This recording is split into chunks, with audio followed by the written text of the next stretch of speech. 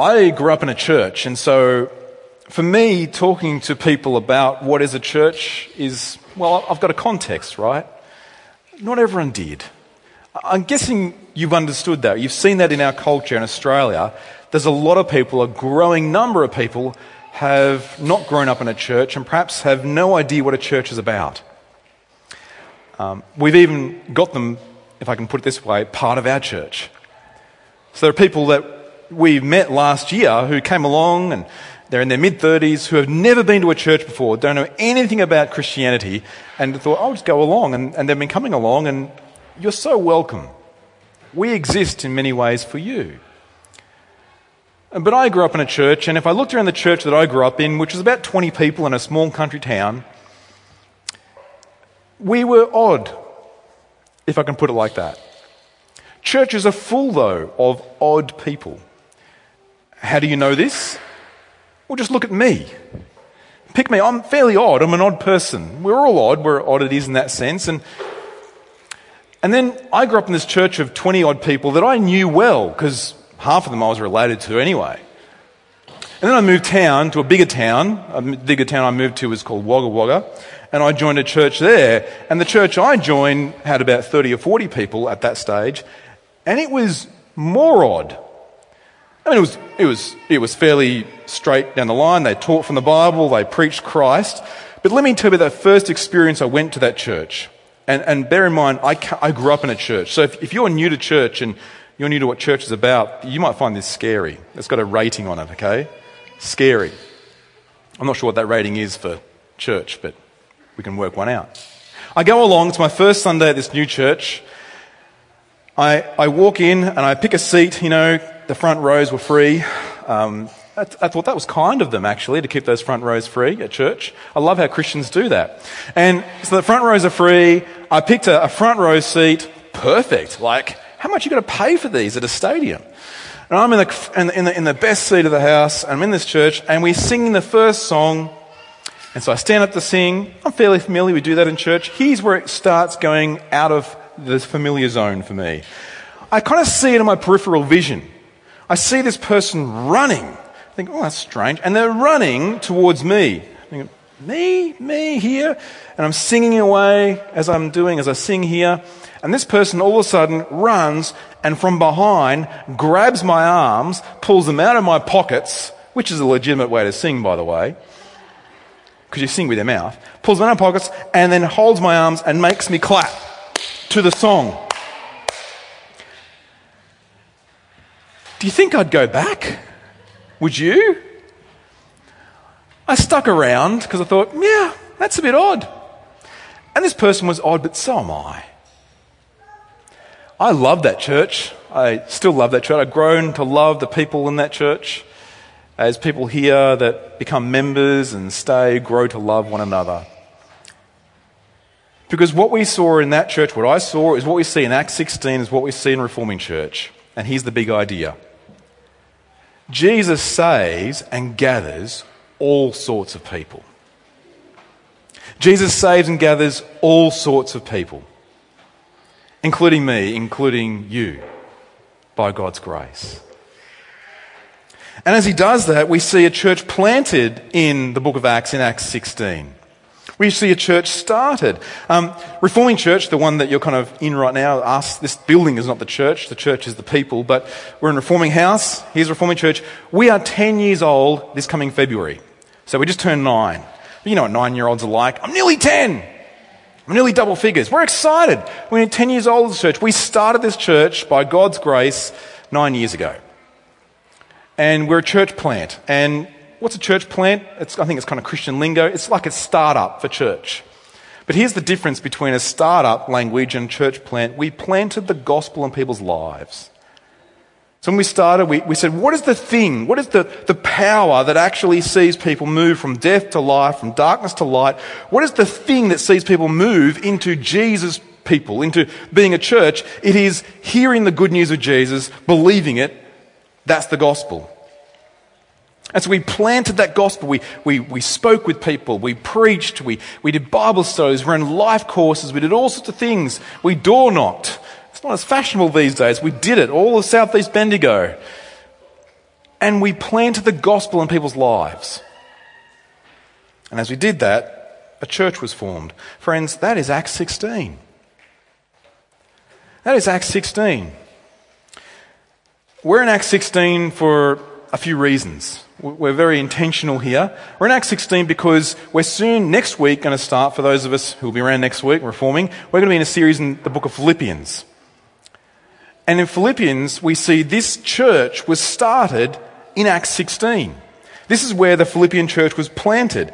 And when we think church planting, we think, wow, wonderful personalities, slick presentations, excellent websites, and all those sorts of things. But when you look at church planting in Acts 16, it's messy, it's rough. There's jail time involved.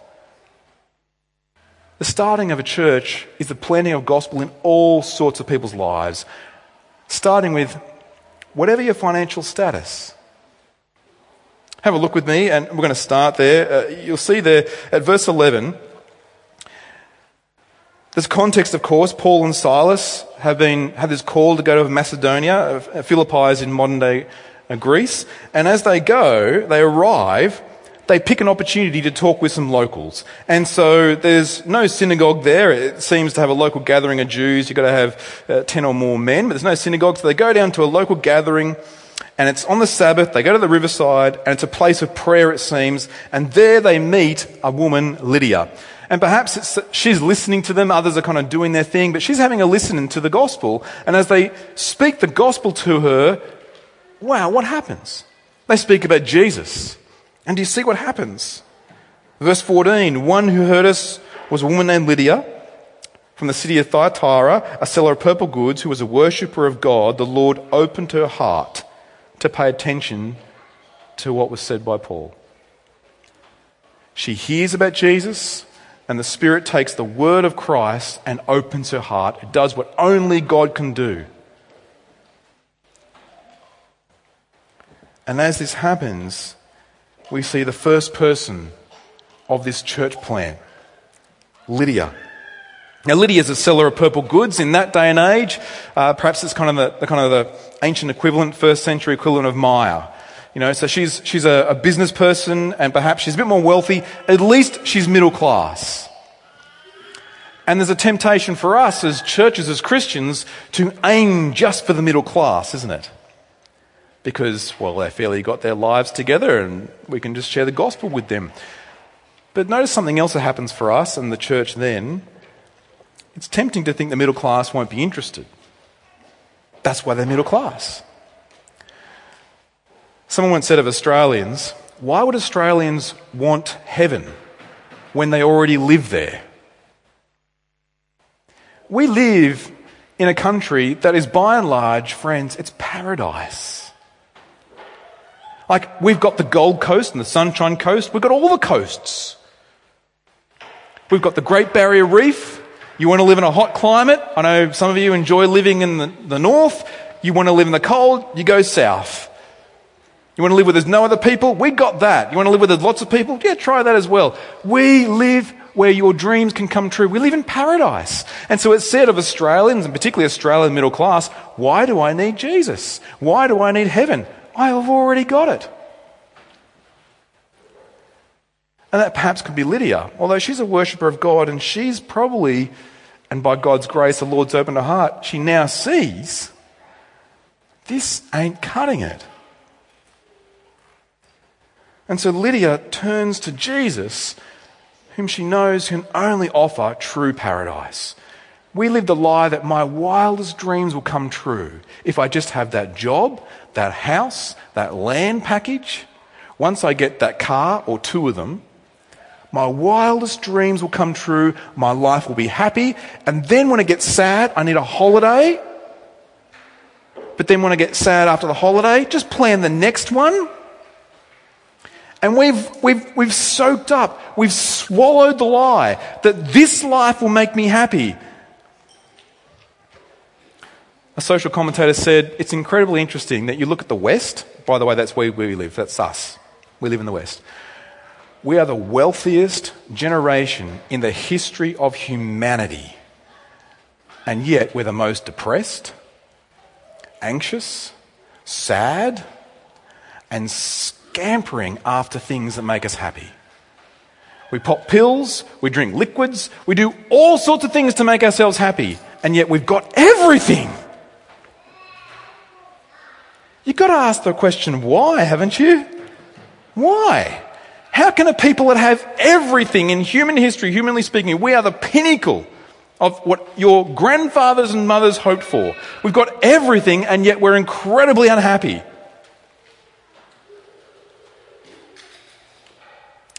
Makes you want to look into what Jesus has got on offer, doesn't it? That's Lydia. She gets saved. And you notice what happens with Lydia? And we're going to see this in Philippians. This is going to be a big part of our series.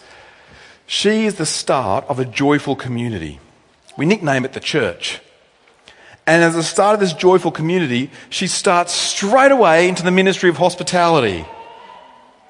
Hospitality was a bit hard the last couple of years, wasn't it? There was something going around, I hear. And it meant we couldn't kind of hang out with each other. But now hospitality, look, this is the opportunity for us as a church to see that hospitality is so core to the gospel. On our featured resources desk, you'll see next to it's at that welcome desk there, next to the Bibles, you'll see a featured resources. There's 3 books there I really recommend that will help us. And everything you see today, if you want to do further reading, help us. And one of those books is by Rosaria Butterfield. It's called The Gospel Comes with a House Key. And it's all about hospitality. Rosaria Butterfield was saved out of she was a practicing lesbian. She was a lecturer at university. She met a Presbyterian minister and his wife, and they just had her over dinner week in, week out, and she got saved. Like Lydia, Lord opened her heart. And now she's married to a Presbyterian minister, and she does the same thing. She has people in her home, and what she contends is this, is hospitality is how we share the gospel with people. Now, I get this. I absolutely do. We're all in different seasons, and there's different reasons why we find that difficult at times. Reforming, I know you, you know us. We have 3 kids. We're just exiting that really hard stage. Now, I say that because some people are like teenagers, and they're like, you think you're exiting that? This guy knows nothing, right? We're exiting that really intense phase where everyone is screaming at the same time. Hospitality can be challenging. But we also need to see this, and Rosaria Butterfield talks about it in her book. Hospitality is not entertainment. See, what we think we need to entertain people. And entertainment says the house must be perfect. You children must be perfect. And I must be perfect. Then you can come into my home. That's entertainment. That's not hospitality. Hospitality is, house is a mess. The children are just a mess. I'm a mess. But you're welcome here. In fact, you might be messy as well. You're welcome here. We haven't got much. We've got some leftovers in the fridge. Let's just eat. Because what is the key to hospitality? It's sharing the gospel, sharing our lives. It's 1 Thessalonians 2 verse 8. That is the shape of our church. Sharing our lives with people as we share the gospel. Which means all sorts of people are welcome here. Including the next person we meet in Acts 16. We move from the middle class, who need to see they haven't got everything, they need Christ, to someone who literally lives as she has nothing because she's a slave. We go to verse 16. And in verse 16 we read, as they were going to the place of prayer, we were met by a slave girl who had a spirit of divination and brought her owners much gain by fortune telling. This is agonizing for us to watch. And I suspect we could be thinking, well, at least in Bendigo or wherever you're from in Australia, we don't see much of this today. I want to contend that, not just by analogy, I think we see a lot of this today. This girl she's owned by people. She's trafficked by people. She's in many ways powerless. Although they might look at her and say, look at her power. She can tell your fortune. She'll tell you your life. She's got the spirit of divination. Look at her power. They will say, she's powerful. Actually, she's enslaved. And where do we see this today? Friends, I know we've got kids with us, but let me just speak so you can understand. We see this wherever we see pornography, wherever we see the enslavement of women, of girls, to this kind of thing. And you know what the industry says as a result? I know you know what pornography is. It's on our devices, it's everywhere. But you've probably heard what the industry says as a result. It's just for entertainment. It doesn't hurt anyone. They want it. We pay them well. They have power. It's the same lies. Those women are enslaved. They're trafficked. They're owned by the industry. The so-called power and liberation of women to do that is actually not. It's a powerlessness that they can't escape. It's a lie. And we enable it if we just stand by and at least not pray for their release and put that sin to death in your life if it's nearby. Friends, I'm reformed and I love being reformed. But what I notice, because I'm on Twitter for various reasons I don't understand, I'm still there, but what I've noticed as I read Christian news from around the world and even in reform circles is we can have people that do all the heresy hunting in the world and they'll build big platforms criticising anyone who doesn't have any orthodoxy that's straight down their line, only to be discovered later as someone who was secretly harbouring a porn addiction, who was actually saying, well, that's okay in my life. I can have sexual sin in my life and that's okay, and never admit that. And by the way, we are all sexual sinners and we can admit that. They could act like this thing over here is the most important and therefore I am righteous because I'm right on this particular theological topic, and yet I have this in my life where I won't allow it to be touched because it doesn't hurt anybody. We have church leaders who have abuse that has happened in their churches for 10, 20, 30, 40 years and now denying it when it's clearly happening and won't even address it. This girl is trafficked. She should be helped. The powerless should be helped. Justice and righteousness should be brought. That's what churches do. We of all people should be leading the way for the victims of abuse. We of all people should have Safe Church on the front page of our website. You want to see it? Reforming Church, go to the footer. It's right there. We should have this up front and centre and personal because it's personal. We should care for those who have been hurt. And we should pray for their salvation. And the salvation of their traffickers. That's what happens here in Acts 16. She's saved. Like, it's amazing. I hope it's okay to say, but when we talk about Bible readers, they like to ask, how is this bit meant to be read? So Sarah did ask me, we're talking about the trafficked girl, and she cries out. Is she saying that as a way of proclamation or a way of negation? And I think she's saying that because if you track the way demons operate in the scriptures, when they cry out in the Gospels, they cry out to antagonise. So yes, what she says is relatively true, isn't it?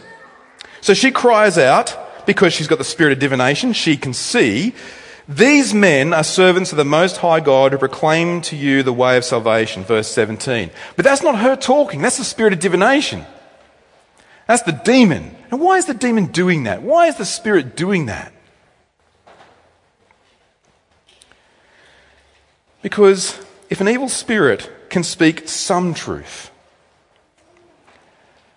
and be believed, then lies spoken by the same spirit can also be believed. If he can get them to believe what is false, he can at least convince people that's where the power is. Look at the spirit of divination. Look at me. I'm where the power is. Yes, I'm declaring these people have got something, but that's where the power is. That's what the spirit wants. And after this, Paul has had enough. As Alf Stewart used to say on Home and Away, it's been a while since I've watched it, he used to say, I've had a gutful. And he's had enough. Enough! And so he turns around and, having become, verse 18, greatly annoyed, said, I command you in the name of Jesus Christ, come out of her. And it came out that very moment, that very hour. Because the power of Christ is greater than the power of demons. But when the owners see that their trafficked girl is not their property anymore, when the industry sees that they're not going to make money anymore, the gig is up. So what do? Oh, these people are taking away our freedoms, our liberties to have an industry like this. Does this sound familiar? These people are taking away our industry liberties to make money in a free world. Does that sound familiar? They will use their freedoms against the girl that's been trafficked. They will use their freedoms against the people who have liberated her from this slavery. And so they throw them in prison. Seems natural to me, if you're of the world.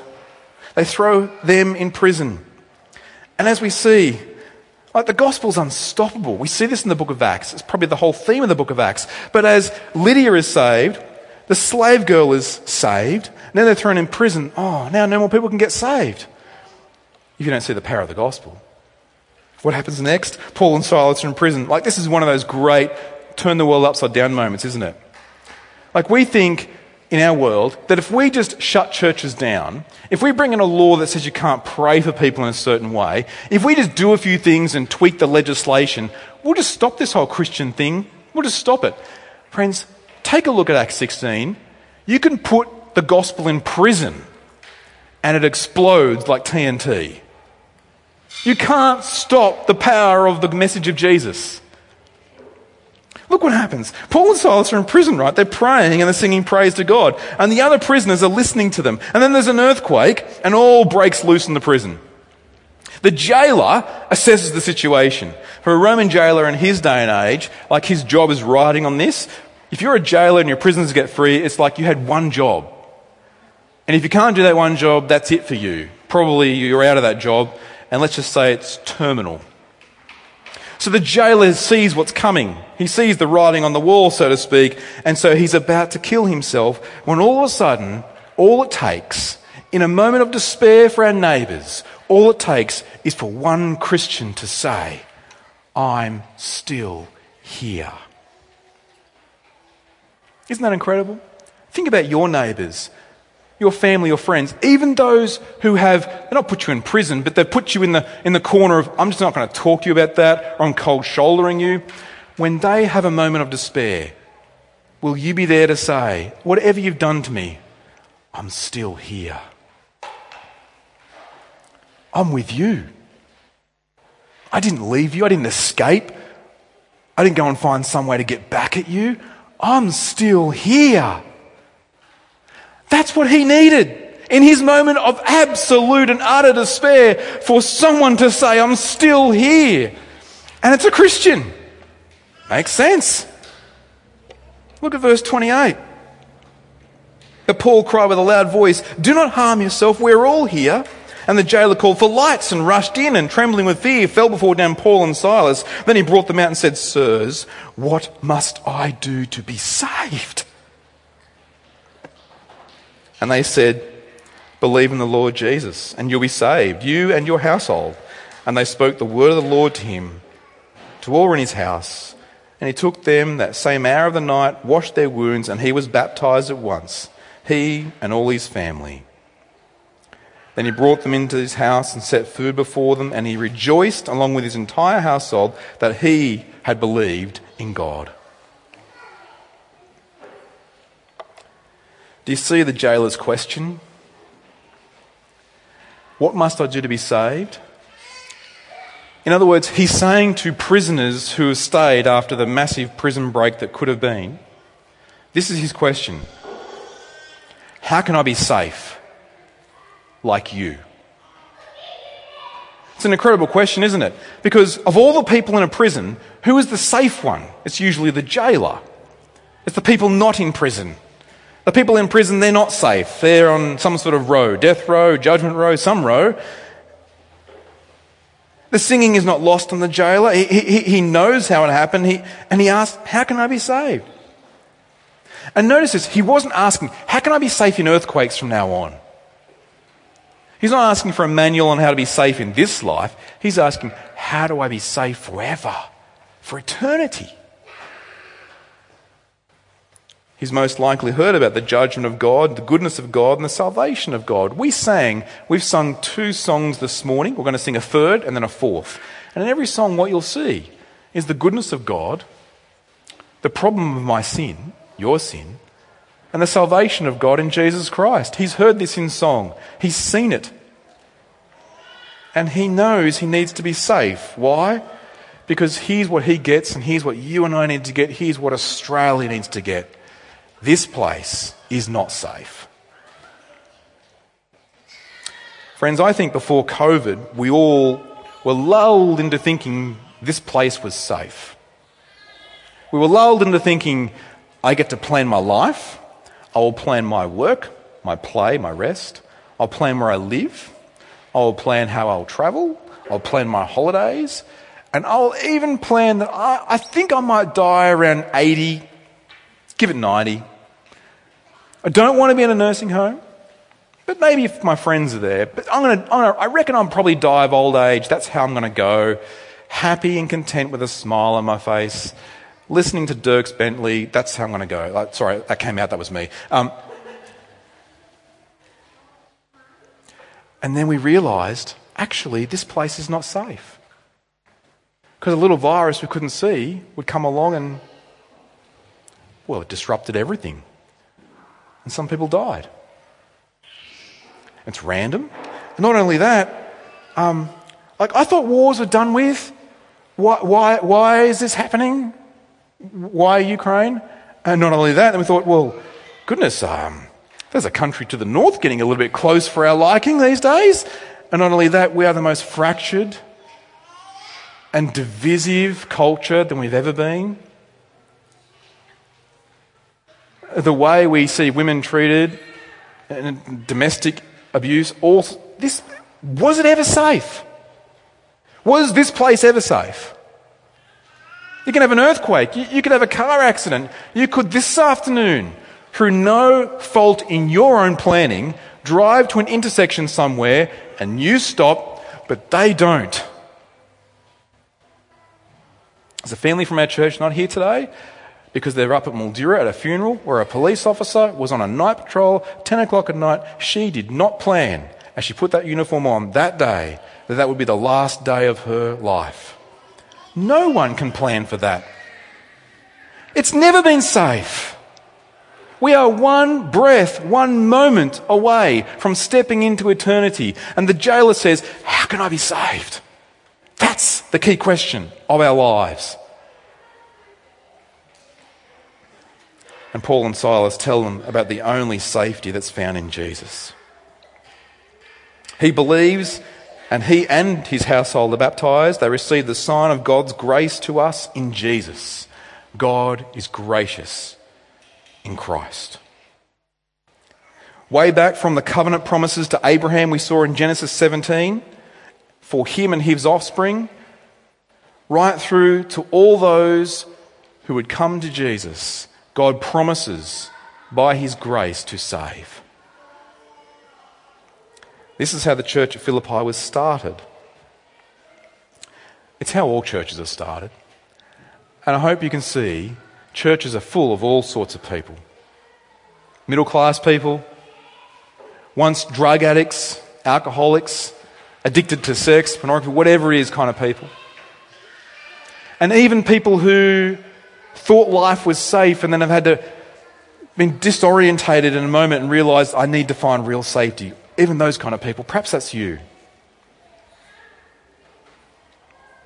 But when you look at a church now, when you look at us, when they looked at one another, do you think Lydia could walk into church and look at that once slave girl and think, well, at least I'm not like her? Do you think Lydia could look at slave girls ever the same again? Do you think a slave girl could look at the jailer who has been an authoritarian and an awful person, perhaps abused people? Do you think a slave girl could look at that person in the same way again? No, not once you've seen the power of Christ. Be they enslaved to drugs, alcohol, whatever it is.